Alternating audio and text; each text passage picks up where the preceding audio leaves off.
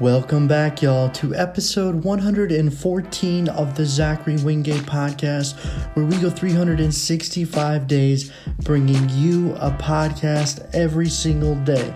The intention of this show is to master the short form podcast, bringing information to you 15 to 20 minutes, as well as informing. Nothing is off the table, okay?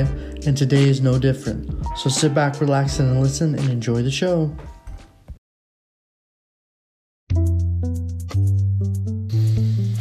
Okay,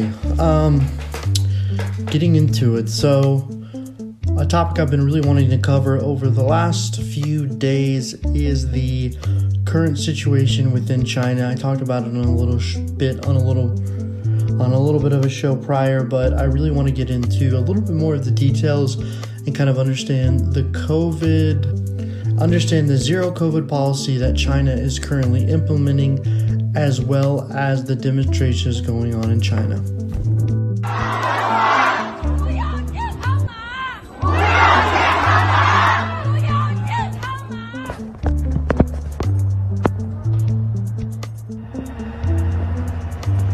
What you just heard there is a protest of a group of people screaming out, "Power to the people," as well as saying no more PCR tests. So I'm going to get into kind of all the information I have on it, look into it, and kind of provide my personal analysis of what's going on with China, the zero COVID policy, as well as the demonstrations. So initially going into a timeline, what happened so recently there was a fire in Xinjiang. Xinjiang is, it's a little bit more on the outskirts of China. Xinjiang in English means the new frontier. And what had happened is there was potentially 9 people in an apartment complex within Urumqi, which is the capital of Xinjiang. And it caught on fire, and the people were actually killed.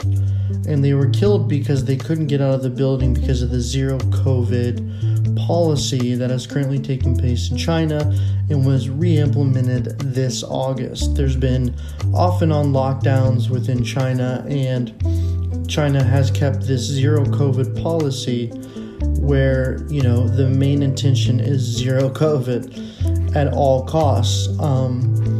But these lockdowns are exacerbated, if you will, as a result of lockdown to no lockdown to lockdown. And it kind of was a flashpoint having 9 people killed within Urumqi as a result of the zero COVID policy.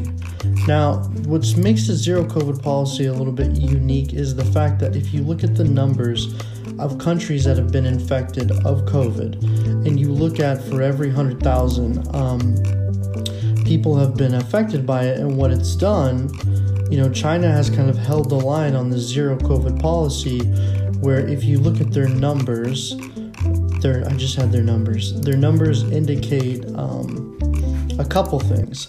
So the first thing is, MSN did this great job of kind of showing the different types of data. So if you look at for every death for 100,000 people in each country as a result of COVID, if you look at the United States, for every 100,000, 328 have died. For the United Kingdom, 313, Italy 300, France 245, Germany 189, Canada 125, and Japan 39. And according to this data set, it's indicating that only one person has died out of every 100,000 people within China as a result of COVID. One person. If you look at the numbers, it's kind of interesting because, hopefully, I don't know how correct this data is. I'm assuming it is, but, that's pretty insane because, if you look at Japan, China, Germany, France, Italy, United States, if you put all those countries together, it still barely even equals half of the population of China, coming in at 1 billion. So if the zero policy is working, that would be an indicator for it, and why China has been so fierce on keeping it, because of the nature of China. You have 1 billion people get sick with COVID. What happens? So if you look at the current situation, so I actually pulled this data set from the WHO. It was recently updated on the 29th of November 22. It's saying that confirmed cases currently within China is around 9,643,000. Looking at the deaths for that is 30,000. And if so 30,000 deaths out of 9 million, which, I would have to put my math cap on and do that death. Yeah, so the percentage is roughly 33%, but I gotta be off on that. But anyways, looking into the numbers, even 9 million people getting it out of 1 billion, that is not a lot of people. And when you look at the zero policy crackdown, it makes sense why. If we look at kind of what happened within the United States as related to COVID, how I got COVID, I got it from a family member, and we were meeting because, everyone's going to eventually get COVID. But within China, not a lot of people have gotten COVID because of these zero policies that are taking place where, you have this strategy where China is like zero COVID. That's the ultimate goal, whatever it takes. And it's just really kind of crazy because, there's multiple numbers. But what's crazy is the fatalities are low, but I don't know what the other residual effects are of having this zero COVID policy. It's a pretty strict policy. And I know people who are in China and they go back into the zero COVID policy, and all they're doing is just drinking and getting drunk every day. And you're kind of like, well, that's kind of counterintuitive. But in my ultimate opinion, what happened is, they had an explosion of these, demonstrations. People are starting to go a little bit crazy, I bet. And there's multiple things going on within the demonstration. If you look at the data set, Shanghai has been seeing the most. There's about 13 demonstrations happening within Shanghai. Beijing in the Hebei region is at 6. Henan has had 6. Guangdong in the south has 8. I can't even pronounce. My Chinese is losing me. Jiangxi is 2. Then you have Sichuan at 3. Gansu 1. And Xinjiang 2. So looking at kind of this site, it's kind of interesting how all these things are breaking, and a lot of people are comparing it to Tiananmen Square, which Tiananmen Square was a very focal point where eventually there was upheavals. And kind of looking at it, it just reminds us of Tiananmen Square in 1989, where you have people rebelling within China. Obviously, the reason was a little bit different. But one of the commonalities that's been interesting about this whole demonstrations within China is the white paper.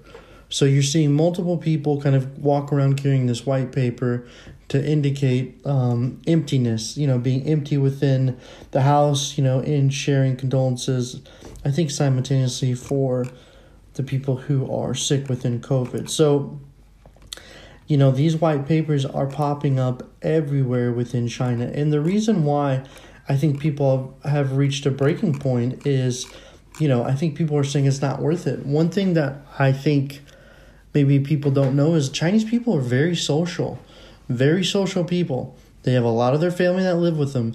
They interact with a lot of their community. There's a lot of people within a small area. I lived in Lanzhou, China, with 6 million people. I lived there for 2 years. I talked to everybody. Everybody talked. Everybody knew who you were. You went out to people's houses. Whenever you ate, there was like a whole crew. It's being social is a really important part of Chinese culture. And if you're not being social, I think it's probably really weighing on the psyche of Chinese people. And I think, the 9 people dying in Xinjiang is kind of like, hey, that's it. What is the point of having these COVID policies, having a zero COVID policy if none of us can even live our normal life and we can't even be safe in our homes? And obviously, this is coinciding with a spike in COVID within China. So this is kind of, as a result of China focusing on this whole zero COVID policy, simultaneously at the same time, China is reaching the highest numbers of COVID being spread as well as COVID death. And they were able to fend it off for a while. But, if the world has taught us anything, is that zero policy is impossible. People are going to get COVID and you can't stop them from happening in it. And unfortunately, within China, it's so densely populated, it's really hard to see if there was a large COVID surge or a large COVID outbreak, would it completely, I'm going to say it again, exacerbate the hospitals? It's like looking at the strategic data, looking at the information, people per hospital ratio is probably not the same as it is in most Western countries. So for us, even when we were experiencing COVID, they were saying that there was bed shortages, whatever. But now looking at it within China, I can't even imagine what the shortages would be, kind of what's going on as a result of these lockdowns. But Chinese people protesting across the country is it's a pretty serious indicator of the mindset if Chinese people are willing to protest. There's a lot of things that go in the country, and for them to start uniting and working together is really showing us a different part of China, and it's a younger generation. And what's even crazier is how, corporate entities have been getting involved with it.